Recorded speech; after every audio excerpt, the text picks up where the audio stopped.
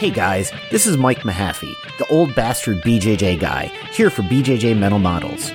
Back in my day, we had to walk uphill in the snow both ways to get to the academy just to learn some crappy technique from a random purple belt. You kids have it so easy because now you can just subscribe to BJJ Mental Models Premium and get tons of great audio courses to learn new techniques, enhance your mindset, and entertain yourself. You can even get personalized rolling reviews from some of your favorite BJJ Mental Models coaches, including me. It's like having your own seminar, you spoiled little whippersnappers. So what are you waiting for? Subscribe to BJJ Mental Models Premium right now, get off my lawn, and go train.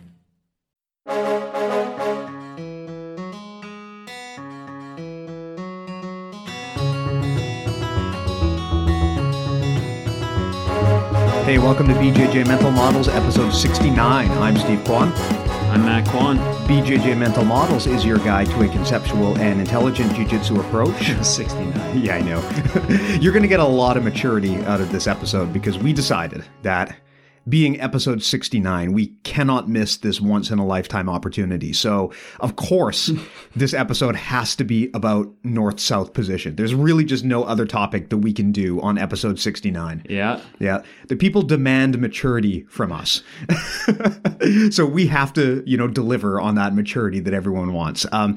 So this is actually, all jokes aside, all terrible jokes aside, this is actually something that we've been thinking about doing for a while, which is digging deeper into a specific concept, like a specific position or even a specific submission. Normally on this show, we talk about higher level ideas, principles, strategies, philosophies, but a question that we get a lot is, can you give some examples? Can you talk about how exactly would you do this in practice? And I think one of the best ways to do that is to pick a position and to really deep dive into how that position works, why it's good, why it's bad, what mental models apply there. And that should hopefully bridge the gap between the things you do on the floor versus the things that we talk about here on the show. So 69, of course, is as good a time as any to talk about north-south, also known as the barbecue position. Why is that? Because you are putting your meat on the other guy's grill. Oh, yeah. Yeah, of course. I love telling that joke to white belts because they always find it really, really funny. Because, of course, we're all very, very mature adults in the jiu-jitsu community. Yeah, I kind of almost consider the north-south position to almost be in a way, it's a variation of side control, just because it kind of bridges the two sides of side control together. Yeah, what's interesting is, I think if you were to ask most people to categorize it, I think most people would tell you that north-south is a variant of side control. But I kind of feel like it's really its own thing. It has a lot of strengths to it that you don't see if you're just playing side control. You have a lot of mobility, and even within north-south itself, there are different variants of north-south that we should probably talk about here on the show. And I mean, as much as people like to complain about how bad it sucks to get stuck in side control, getting stuck in north-south is like 100 times worse because you can't really use your legs for much.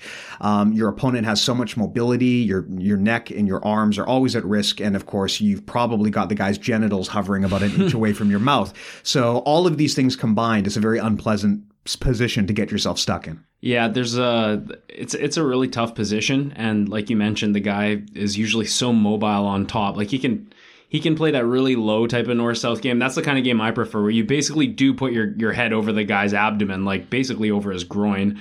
And so also your groin is on top of his face. And then, any way that he turns, he gives you something. So he's either going to expose his back or he's going to expose a lever. It's really hard for the person on the bottom to create movement without giving you something to work with anyways. And just the fact that the person on top is so mobile, it makes it such a strong transitionary position. So I'm a big fan of north-south for sure. Me too. So there's really, I would say, two main variants of north-south. There is the choke variant, which is if you envision a north-south choke, you're kind of almost chest to chest on the guy and you're usually sprawled out on top of him. That's where you would attack something like the north-south choke. And then there is the full barbecue position where you are literally 69ing on top of the person. The main functional difference is that if you're sprawled out on the person in a choking position, normally you have control of their head, but their arms are somewhat free. Whereas if you're on top of them in a barbecue position, I think in judo, they actually actually call it like the four corners pin, which is way more elegant than calling it the 69 or the barbecue position. But that variant where you're basically kind of like 69ing on top of the person, that has the benefit of not only being able to control their head, but you've also got their arms locked down pretty good too. And you have the ability to control their hips. Now, that proves especially important because although I wouldn't call it a great escape, some people are like spider monkeys. And if you're sprawled down on them in the choking position, some guys are able to basically backflip their way out of that and get onto your back. And it's always super embarrassing when that actually happens. Yeah. There's always that one guy in the gym who's super flexible. Or a 10th planet, it's everyone. Everyone can do that, right? Yeah. So that's something that you have to be aware of if you're sprawled out in the choking position. But if you go up to the full barbecue position, then very, very hard to do that effectively.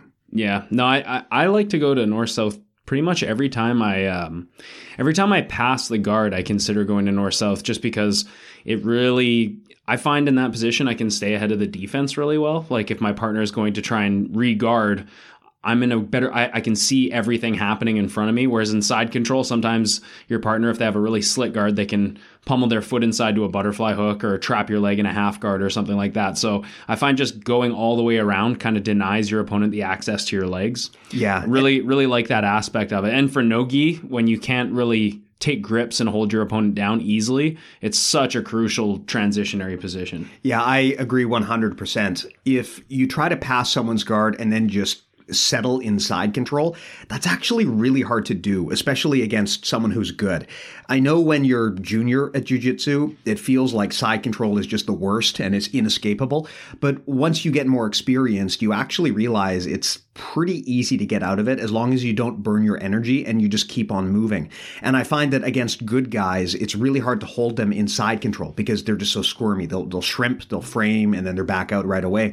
So a very common strategy now is rather than going to side control, people basically just keep on going. They'll go right through to north-south. In some cases, they'll even go right through and go all the way around to side control on the other side, which has the benefit of opening up the person's back if they made the mistake of shrimping towards you and leaving their arm exposed.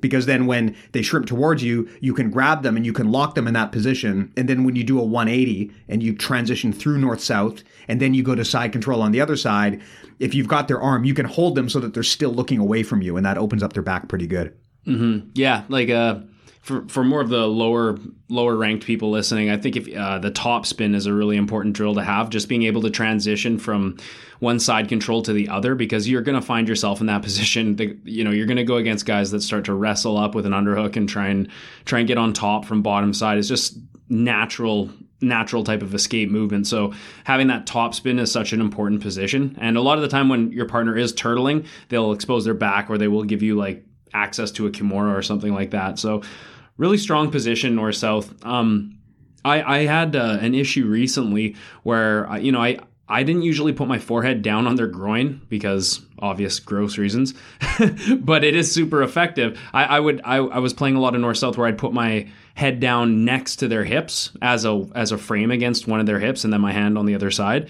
And what I'd find is against really flexible guys, they'd be able to sort of scoot down and then invert and try and take your back, right? That's where that happens.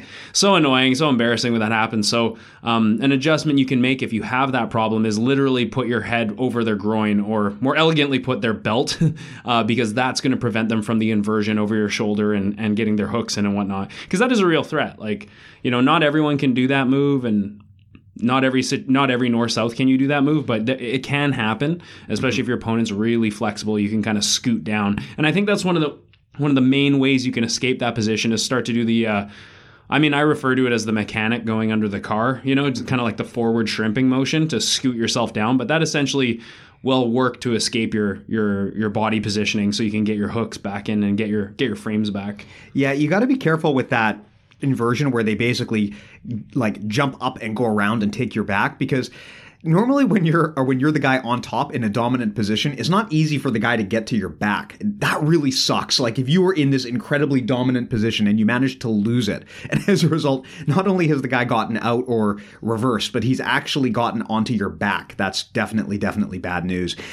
I'm not totally against the variant of north-south where you sprawl down on the guy and you go for like a north-south choke. I mean, the problem I've had with that is that the guy has so much mobility because you're just pinning their head. They can still scooch one way or the other way. They can still hand fight you. They can get their hands in and use them as frames. So I find that it's actually very hard to just hold a person there. And I similarly find it's very hard to finish the north-south choke because while you're trying to turn to cut the corner, because, with the north-south choke, normally you sprawl back and then you kind of turn your body to the side.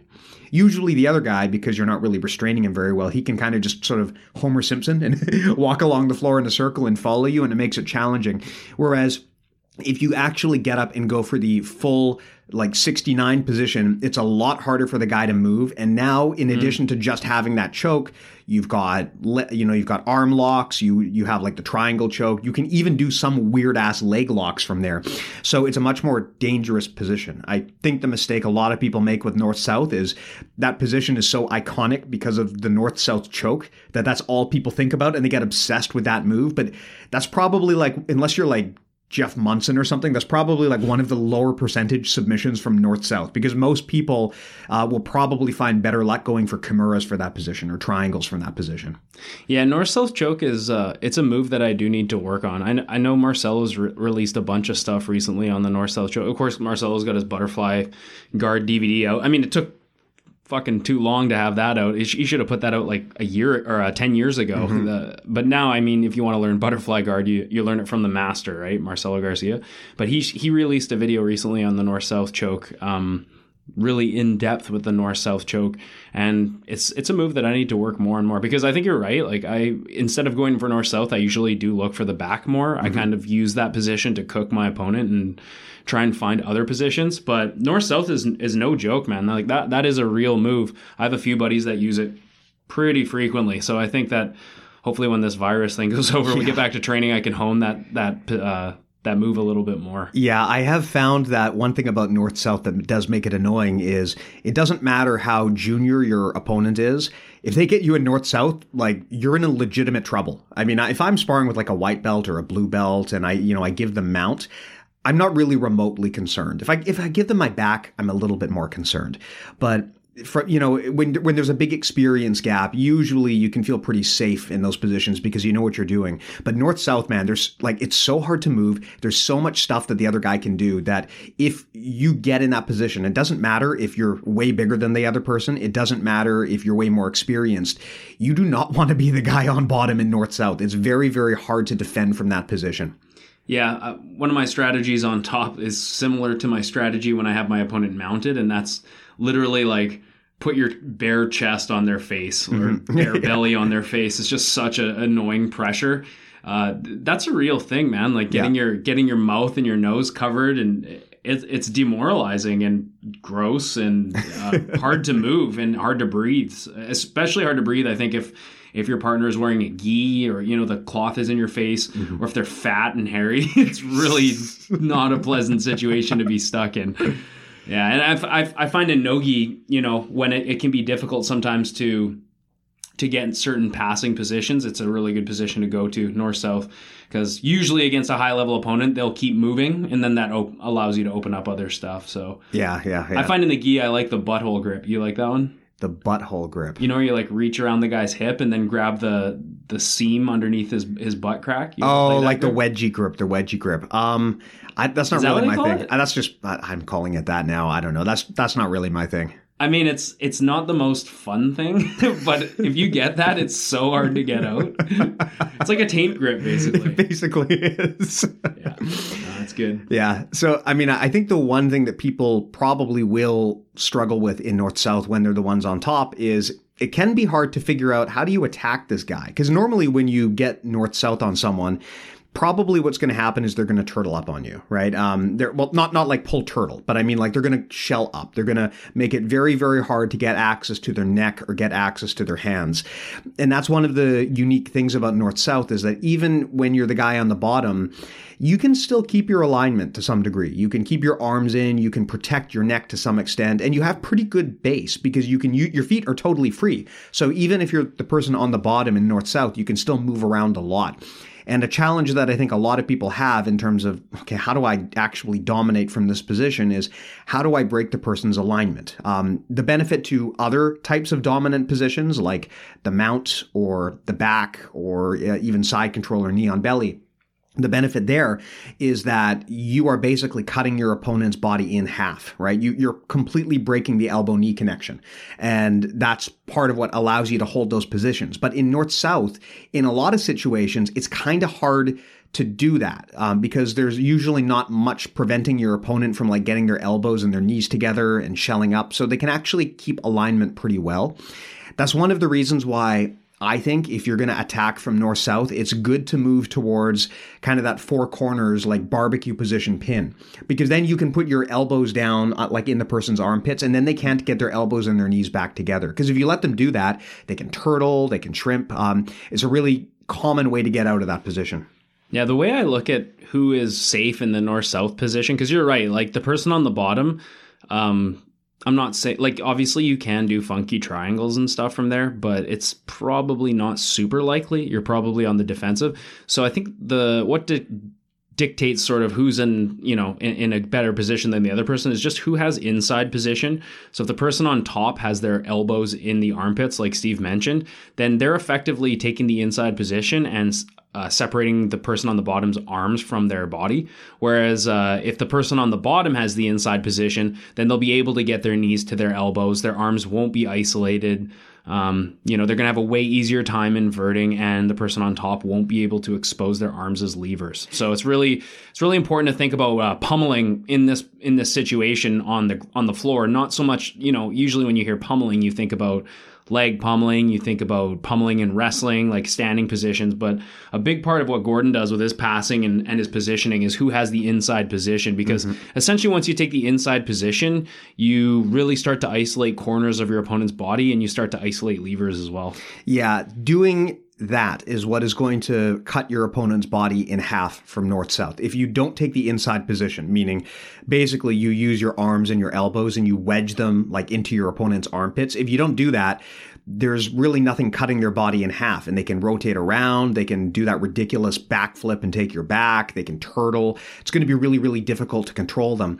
But as soon as you actually put something like a wedge in there so that they can't do that and they can't get their elbows and their knees kind of closer together, it restricts their motion and their movement. So yeah, inside channel pummeling is something that you definitely do from north-south. The other thing too that's interesting with north-south is in the gi, you can do inside channel pummeling from the underneath. Like you can reach under the person's armpits and you can grab the lapels from underneath like a backpack, and then you can just pull them up and take their back, which is one of my favorite things to do from that position. Yeah, I like that a lot. I like the collar grips under the armpits because there's really nothing the guy can do. Like it's such a strong position. You basically just deadlift them into the back position. So hard to get out of. Yeah, that's sort of the thing with the gi is once those grips are established by proxy, even if the person's really explosive, it's very difficult to control them, right? Yeah, so, especially from that north-south position. Like it's really, really hard.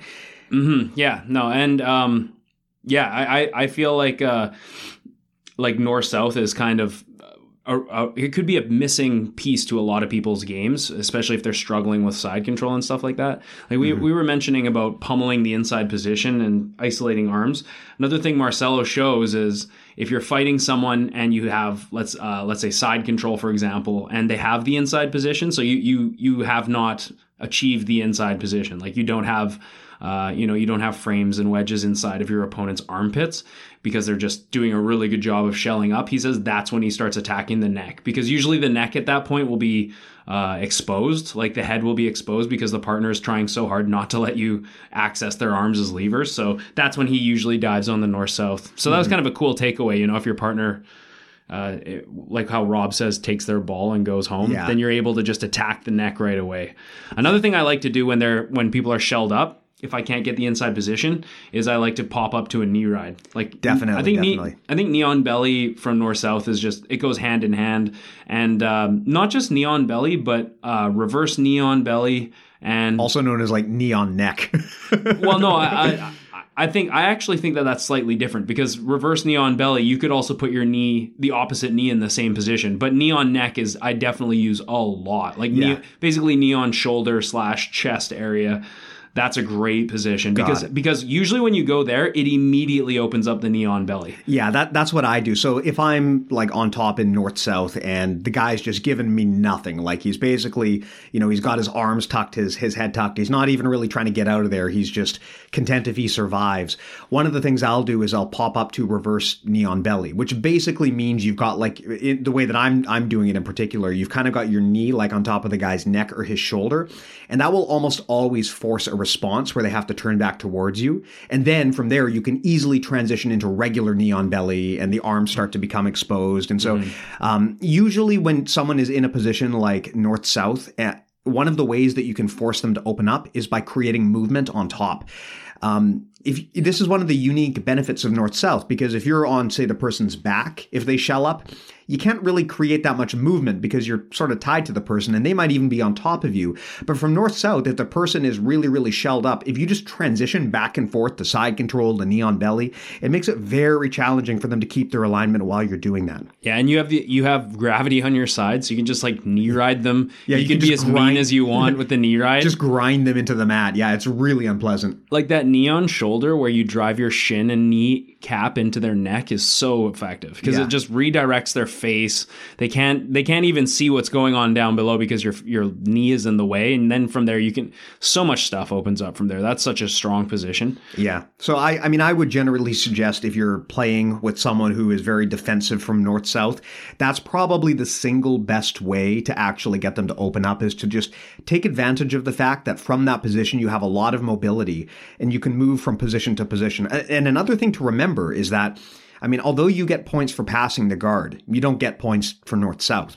Theoretically, you've already got them. But if you transition a lot and then you transition to knee on belly, that is points. And then from there, it's pretty easy most of the time to get to mount. And that's a lot of points. So that's another reason why transitions are so important to keep in mind from that position. Like really the power of side control and north-south is mobility. It's not so much about weight. That's a mistake that I made for a long time, is I thought side control and north-south were all about just being heavy. That's part of it. But the most important advantage of those positions is you have a massive mobility advantage over your opponent, combined with having gravity on your side. Mm-hmm. And one of the main problems you'll find when you go to north-south on someone is they're going to immediately start framing away and trying to make space and try and get their knees and elbows back together, like we mentioned. So a couple of things that have helped me a lot is where you keep your head. Like we already talked about, you can put your head on the floor, you can put your head over their junk, you can be a little bit further back where your head is in like a north-south choke position. I find just making sure that you keep your head and shoulders below their knee line when they're trying to bring their knees back to their elbows. Like if your head is above their knees, then they're going to get their knees inside. They're going to get their knee to elbow connection. But if you keep your head low, it's really hard for your opponent to get knee elbow connection. Well, it also makes it a lot harder to get inadvertently clipped in the head, which is something that's true too. That's really important. That is something you need to think about. Like, let's not even get into self-defense. Obviously, this is applicable for self-defense too. But if you are even in a, but you can bite your dick off. but like even in a friendly training environment or a competition, if the guy is really scrambly, you do have to think about the odds of getting clipped in the head with the person's knee. If your head is really low to the person, then it's very hard for them to do that. And in fact, it may not even be possible in a lot of cases for the person to knee you in the head. That's one of the advantages to keeping low.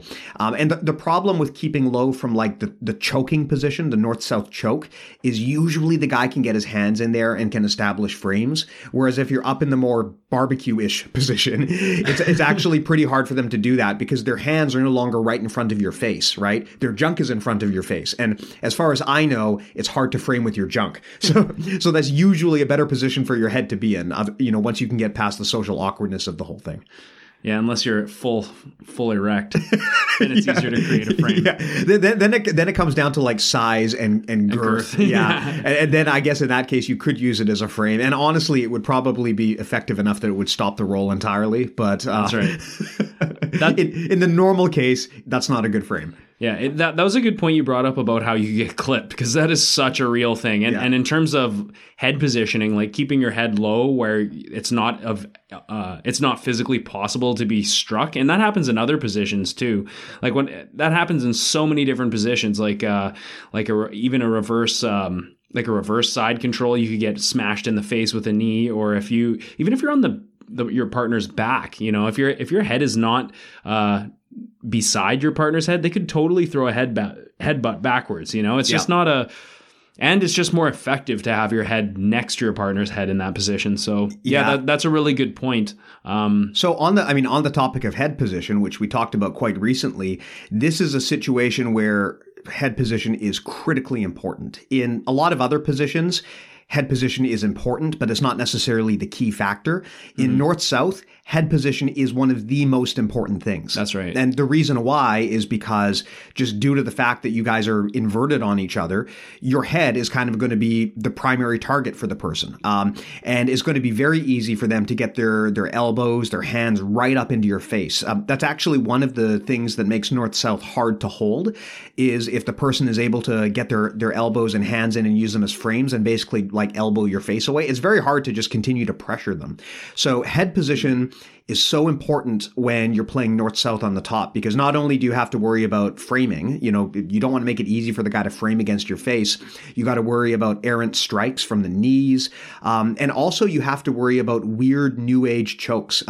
Matt, you mentioned that it is technically possible to get triangled from North-South. It's also possible to get darsed from North-South on the top. If your head is in the wrong position, right? If it's like in the guy's armpit, it can be done if you're not paying attention to where your head and your arm are. So it's very important to keep your head in a safe position.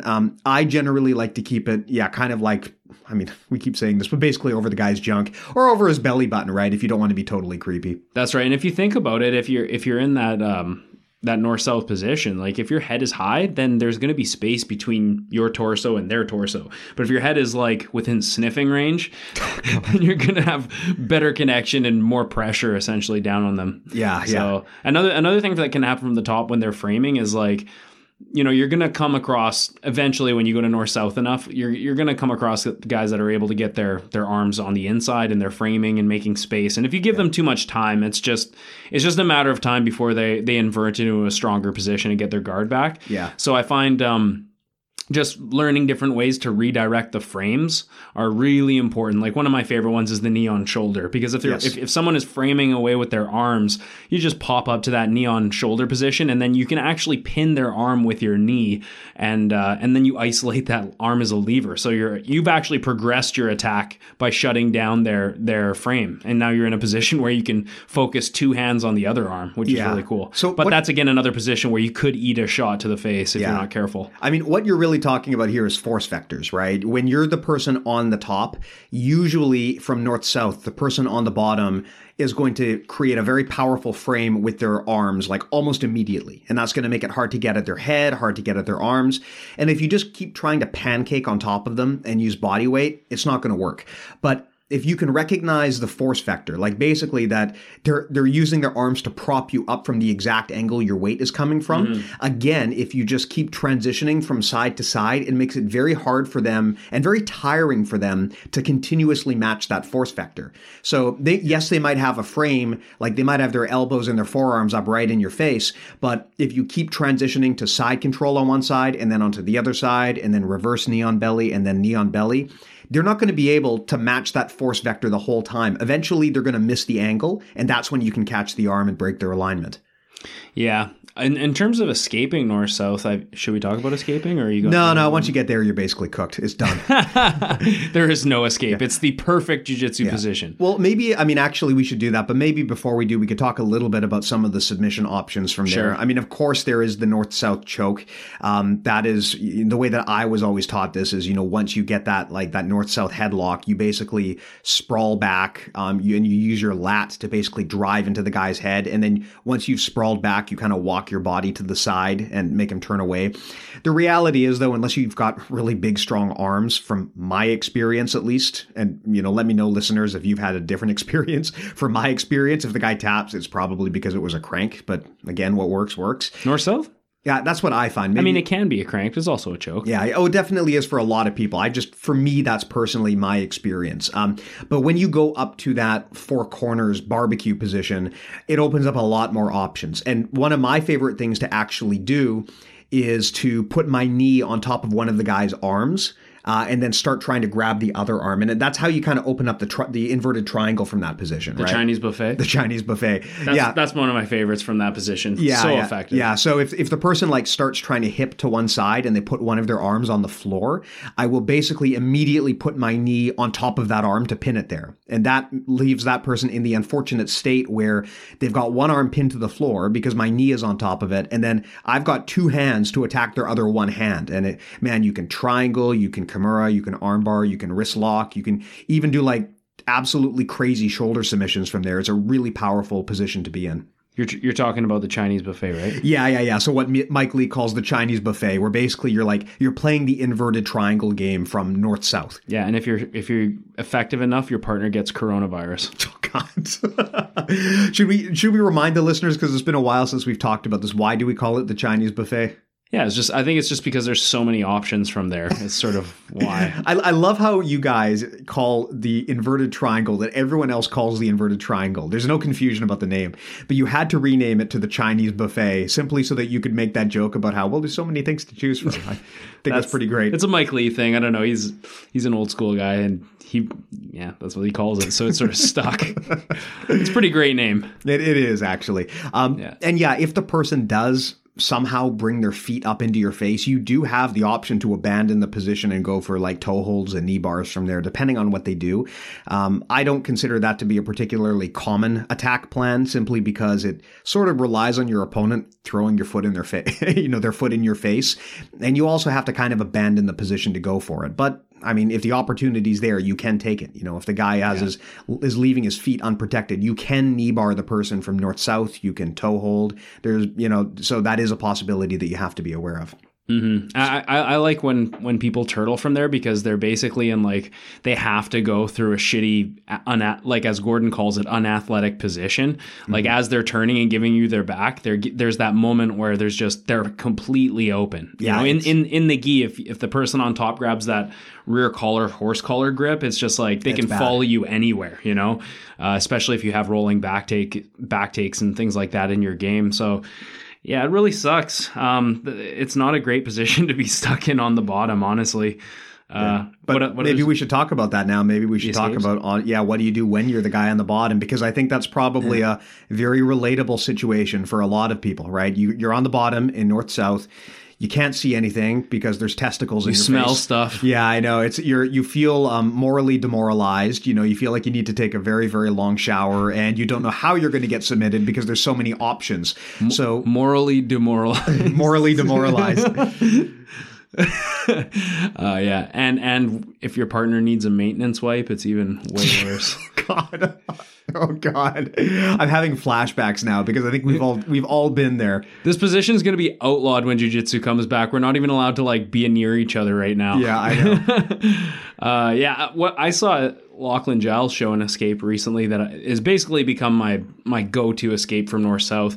I mean, before my go-to would always be, move enough until you can get your knees and elbows together, and then from there create an inverted guard, and then from there dig yourself out in regard. But there is times when your partner's head is just in that barbecue position. They're so low that you can't really move, and one thing he does that I think is really awesome is basically he almost uses his legs like pendulums, and he brings his leg to the side of his partner's head, and then he like collapses his partner's head to the ground by turning his hips to the side, and momentarily it redirects their posture away, and then from there he kind of it's almost like, I don't know what you call it. It's kind of like a fishtail movement where he moves kind of like back and forth until he can create enough movement to get his knees back to his elbows. It's a really cool escape. And it basically just, all it does is it accesses your partner's head as a lever using your legs, right? So even if your arms are completely out of commission,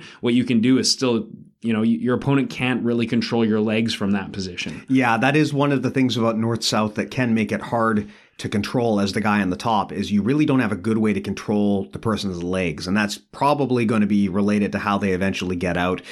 So if I understand correctly, you're saying he's basically kind of penduluming his legs from one side to the other until eventually he can create the space and create the opportunity to get up and turtle? Yeah, basically with his thigh, he's smashing the guy in the head to the side, and if you don't have a follow-up movement, obviously the guy can just recenter and he's back in position, but it creates movement, right? Because in that position, I think that's really the first step in terms of escaping, is how can you create some movement to get your frames back, kind of like a bad side control or something like that. Is how do you create that first movement? And it was really interesting, and it's super effective. You can use that.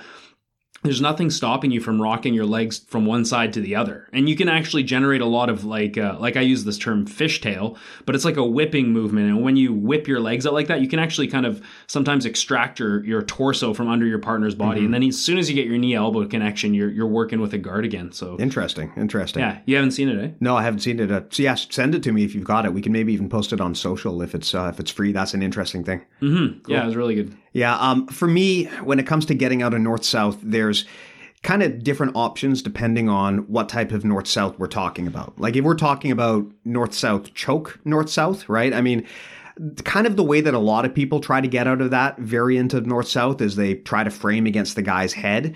That's very predictable though. And the problem with doing that is, like we just discussed, if the guy transitions to the side, your arm might wind up getting exposed. Something that I do now, and I don't know if I would recommend it across the board, but it's worked well for me. I'll actually use my hands to cup the person's head on top.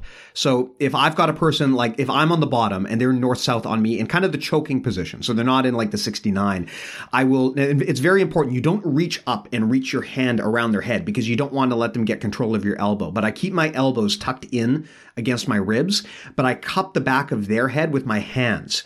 And then from there's two benefits. One is everyone I train with knows I'm a sneaky little fuck. So they know I'm probably going to try to Ezekiel them from the north-south. And they know I'll probably actually get it if they let me. But the other benefit is it creates a tracking frame. Like I basically, if I can cup the back of the person's head and keep my elbows tucked in tight, I can start shrimping and hip escaping. And it makes it harder and harder for them to follow me because I'm using my hands as a frame to keep their head where it needs to be. It also makes it harder for them to transition from side to side because I've got their head. And then eventually from there, normally I can get out and turtle or escape in some other manner.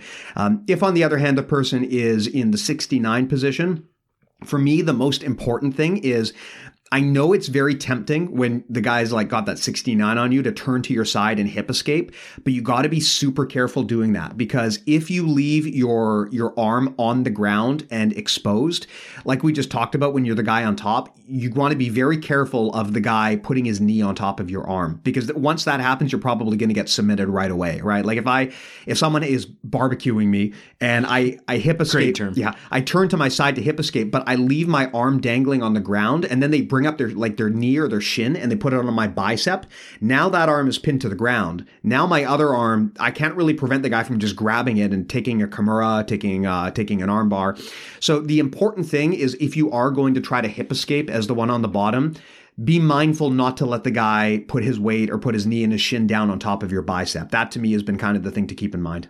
Yeah, if you get your guard passed and you feel like the north-south is coming, just remember the person on the bottom or the person on top, the person who has the inside control is going to be usually the person who can either control the position or escape the position, right? So always, again, just talking about structures, just keeping your arms close to your body and being able to reclaim knee-elbow connection is kind of the name of the game here. And if you get deep into the north-south position, then you can use the escape that I referred to earlier. So yeah, we should do a video or something on that. Yeah, maybe we should. I mean, north-south is an ultra powerful position. That's one thing that I hope you guys have kind of got out of this chat. It's I think very underutilized compared to a lot of the other positions. It is sometimes hard to finish guys from there, but it's such a powerful transition into other options. And if you do keep active, it is not too difficult to break the person's alignment and get their arm or their neck exposed. So I think the mistake a lot of people make is they just go to north-south and they basically just like sit on the guy and they hope their body weight's going to be enough.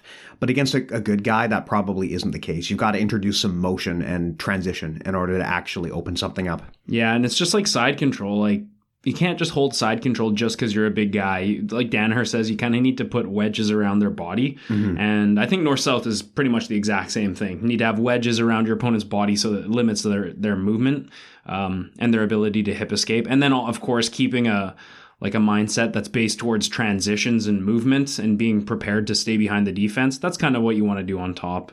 looking to either isolate levers or expose the back or expose their head. Yeah, north-south is a great position when it comes to predictable responses because it's very easy to put your opponent in a situation where you can checkmate them.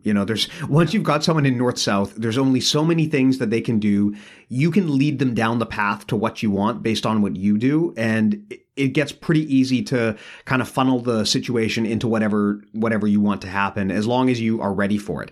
The mistake that I think some people make is that, like, when the guy on the bottom is starting to frame and he's starting to get out, they try to just like be heavier and squish harder. That's not going to work. Yeah. If the guy is starting to frame and get out, you have to be ready to move to a different position. So again, that would be like reverse knee ride or side control or something like that. So my suggestion is, if you are going to add north-south as an offensive weapon to your game, one of the big benefits to it is to understand that there are some really obvious predictable responses, and it's pretty easy to make your opponent make a mistake that you can then capitalize on from there. Mm-hmm. Yep. Cool. That was actually a pretty good chat. Anything else you want to add?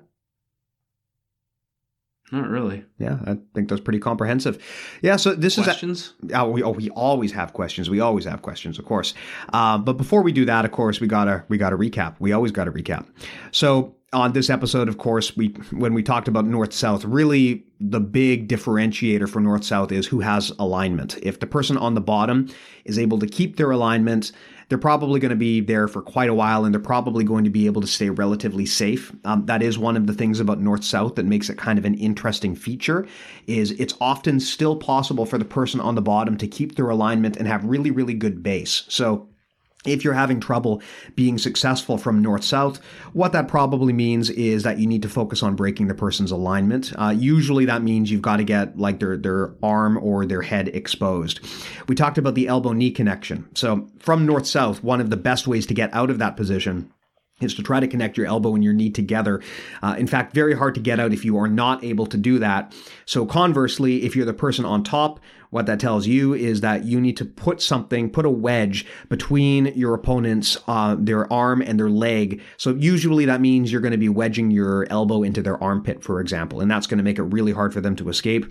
We talked about inside channel control. So north-south is very much a fight for the inside channel. You always want to try to pin your opponent by putting something, again, in their armpit. That's basically the inside channel in this case. And if your opponent is able to prevent you from doing that, that's going to be how they're able to frame, and that's how they're going to be able to escape. We talked about head position. So head position is super, super critical in north-south because your head is going to be, in most cases, right in front of your opponent's arms, or it's going to be within striking distance of their legs, or you could even expose yourself to some crazy choke. So proper head positioning is really critical in north-south, and you want to make sure that you don't put your head in a position where you could get injured or could get like an elbow in the face as well as a knee. As a result, usually the safest place to put your head is to kind of keep it down low and, of course, keep it like right in the person's junk. Yeah. or above their belly button if you want to be smelling range. Yeah, if you want to be a little range. bit more civil. We talked about force vectors. So this is a concept that Rob has talked about, but really I think he just stole it from grade 9 physics. Basically, the idea behind force vectors. I think he stole it from Danaher. Yeah, probably. What we're talking about here is when someone is creating a frame, they're creating that frame to absorb force at a certain angle. And it's not effective to just drop all of your weight on top of that frame, because if the angle is right, they can support you all day long. What you want to do is change the angle, and that will render the frame inert. So where this comes into play here is from north-south. If your opponent is shelling up and they're propping you up on top of their forearms and you just can't get an arm free, try transitioning. Change the angle. Change to side control, knee ride, reverse knee ride. A lot of options from there. And by doing that, you'll be able to create an opening and eventually expose something. And last but not least, of course, we talked about predictable responses. One of the most powerful things about the north-south position is that there are very predictable responses to what your opponent does, and their options are generally quite slim. So it's pretty easy to be able to guess what they're going to do, and it's pretty easy to come up with a game plan to capitalize on the mistakes that they make. Yeah, one thing I think about the north-south position is like just from the way your bodies are aligned, you kind of have like I don't want to say bird's eye view of the situation, but you have like a, I didn't mean it like that, but I just mean like you have a perfect view of like their hips. You can see where their legs are. In side control, sometimes you don't really know where their legs are. Like, you know, they can be, if a guy's really tricky with his feet in terms of regarding and things like that, it can be harder to stay ahead of the defense sometimes, I find. But in North-South, I feel like I can always... I always have like a play to make, you know, I feel like you're at a position where, like you said, you basically funneling your opponent into a predictable response that's always bad. Yeah. So I just think that you're kind of, just from your orientation, you can see more from that position. You sure can. Yeah. Okay. Always got to make it about Cox. Of course. Well, that's kind of, speaking of which, you're going to love this email. Okay. So listener writes in and says, Listener writes in and says, my country is going into full lockdown on Wednesday. My gym has closed also. Fortunately, my work is going to stay running as it is required for essential services. Plenty I can do to keep fit for when I can get back on the mats, and that includes starting from episode number 1 again on BJJ Mental Models. Of course, the best thing that you can do is to rewind right back to the first episode and spend another 70 hours of your life listening to us talk about like dicks and taints. Yeah. Absolutely the best use of your time. Wow. I love you guys. Best banter and technical advice for BJJ I have found so far in this format. Just learning the knee-elbow connection has helped strengthen my defense big time, and now I'm playing turtle a lot. And I love this guy already. Boo! Yeah. Still a bit unsure about smashing people's taints, as I'm not sure how they will take it. Do you ease the foot in there? I don't want to... Stomp, baby. I don't want to knock any nutsacks and hurt anyone. Hey, they can get swept. Yeah. Anyway, it's a choice. Anyway, if the world goes back to normal soon, it would be great to one day come and learn some taint-based sweeps. Maybe you guys can do an online lesson during this time. Cheers, guys. You are a credit to the jiu-jitsu community. Stay safe and well.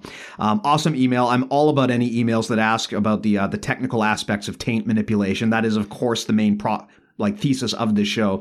Yeah. So I think what he's trying to get at is like, there is a degree of course, discomfort in terms of like, you know, using the ball of your foot to prop someone's taint up and push them over. Now, I got to say this, the way that Rob describes it and the way that we have then stolen in terms of the nomenclature, when you call it the taint sweep, it sounds like the most vile thing you could ever do to someone, but it's actually not. So Rob put out a very easy to find YouTube video describing this. In fact, this may have been the thing that made Rob famous more than anything. Just Google taint sweep. Actually, you know what? Google jiu-jitsu taint sweep just so that you don't attract any false positives that you don't want. Rob Bernacki did an instructional with Stefan Kesting. There's just like a free short clip you can find on YouTube where he explains this move. Yeah, it's the no-gi De La Riva formula. Yeah. It's probably easier for just to go there and take a look at what we're talking about, but it's actually not as bad as it sounds. Like when we describe it, we make it sound like you're basically kicking the guy in the taint, but that's not exactly it. Basically, what you're doing is you're like grabbing the guy's legs and controlling his legs, and then you're extending your own foot up. And that puts him in this awkward position where he's sort of like propped up on your foot, kind of like when you're riding a bicycle, you know, and you've got like a bicycle seat under you, except that unlike with a bike, like imagine what it would be like on a bicycle if you had to sit there on the point of it. Yeah, you're sitting on it and you can't use your legs, like, you know, unless the bike is moving, you're going to fall over, right? So that's kind of what the taint sweep is. You grab both of the guy's legs, and then with the ball of your foot, like against their taint, or you can even their like adductor, penis, vagina, any of those genitals, gooch. You basically just kind of like tip the guy over. It's actually not as bad as you would think. Like if you were to do this, I mean, it's fucking bad. What do you mean it's not bad? It sucks to get taint swept. Oh, it sucks, but like it's not like it's going to hurt the guy or be like most people. If you do that to them, unless you tell them I'm going to taint sweep you, like they won't even think there's anything untoward about it. They'll think it's just a regular sweep. So it's actually fine from my perspective. You see that sweep in so many different places. Like you could imagine that. What I know the taint sweep from would be like a De La Riva position. Yeah. And then using the Kazushi that Rob mentions in his instructional, you can sort of bring the guy over top of you, and then you really drive the ball of your foot home and extend your De La Riva hook completely straight. Yeah. I mean, it sucks for the person on top, but it's not like they're there for a long time. Like usually they just get swept. Yeah. And it actually doesn't, from my experience, like it doesn't hurt because the guy is standing. Well, of course for you it doesn't hurt. But the guy is standing up, right? So when you extend your leg, like it's not like all of that pressure is going right into his junk or anything. Like his legs are still flexible, so he's just going to fall over. It's not going to hurt anybody. I mean, it is pretty uncomfortable, especially if your partner on the bottom has like a double pant grip, which is the I think the most efficient way to do it. Then you just go over like a tree, basically. Yeah. And then the other situation I can see the taint sweep would be in like an ashigarami type position where your partner gets really high over top of your head and shoulders, and then you can pummel the outside foot on the hip around and go basically double taint sweep, which is just absolutely double taint sweep. So like, who has two taints? Oh, I mean like 2 feet. Oh, 2 feet. 2 feet inside one taint. Yeah, like I think that's some people call it the kuru guard. It's like you're basically doing like a dick stomp on the inside. Yeah, basically with the single leg X type position. Yeah. Is this the same thing that Rob also calls the dick post? Yeah, I mean basically these are both examples of dick posts. Yeah, so like when Rob is not talking about alignment, he's talking about like dick and taint based manipulation. So this is actually a really powerful strategy from X-Guard is if you're getting like squished in X-Guard, or single leg X. So if you've got single leg X-Guard and Uki like hunkers down on you and they put your weight down and you just can't move them. One of the things that I know Rob has shown is you release the hook that you have on the outside and you bring it around to the inside. Right. Yeah. So now that is the dick post. Yeah. So now you've got both of your feet in between the guy's legs, and then from there you basically fire away. Yeah. You basically you make sure you've got both legs grabbed, and then you just let nature take its course. Yeah, I've seen that very commonly in jiu-jitsu right now, and I've heard people call it the inside hook. I've heard people call it the dick post. I prefer dick post. It's a little bit more on the nose. Well, it's a bit more on the something. The thing I love about the dick post, though, is can you imagine, like I've always told you and Rob this, like you guys probably need a better name, because if you start doing that in competition and the coach is yelling out like, hey, go dick post. I think you might get into a situation where the ref might wise onto whether or not that should or shouldn't be done. No, we got to call it something that's not inappropriate that no one will know what it is. Do the DP. Yeah. Number 2. Anyway. Oh, God. Cool. So we talked about a lot today. We talked about north-south. We talked about taints. We talked about the dick post. This was a very mature episode. But what do you expect out of episode 69, really? Yes. Yeah. Cool. Okay. So plug time. That's also very mature. Oh, God. Yeah. If for some reason you liked this content, you can, of course, support us on Patreon. That's our big home base right now. So as you know, of course, with the COVID-19 outbreak, Matt and I are kind of looking for anything that we can do to supplement our income. And so many people have supported us on our Patreon, and we can't thank you enough. But definitely the more the merrier. We need to keep driving on that. We need more support there. So patreon.com/BJJ Mental Models. Again, that's patreon.com/BJJ Mental Models. We've got multiple tiers there. If you, for example, go for the $5 tier, you get all of our episodes early. So as soon as I record them, you get them there. You don't have to wait for the regular Monday schedule. If you're on the $10 tier, then in addition to that, we're going to start putting out premium content or podcast content that goes above and beyond what we talk about on the show. What we've specifically thought about so far is doing very specific tactical podcasts, much like this one, actually. One of the things I would like to do is maybe do an episode on every single position and every single major submission and just talk about those in depth. But that's something that we'll probably put on the premium tier and not the regular tier. We also are probably going to start talking about competition and game planning, and that would be something we would likely put there as well. And if you want to go onto the top tier, the $20 tier, then you'll get more direct access to us in addition to everything else already on offer. You will also get the opportunity to have live Q&As with us, to do virtual seminars. Matt and I have actually already started figuring out how we're going to do this. So we started acquiring the necessary equipment to make this happen. We want to start running virtual seminars for you guys, especially now when, unfortunately, we're all locked at home. Really, anything that we can do to bring each other together and to train together, I think is going to be great for all of us. So we want to start doing that.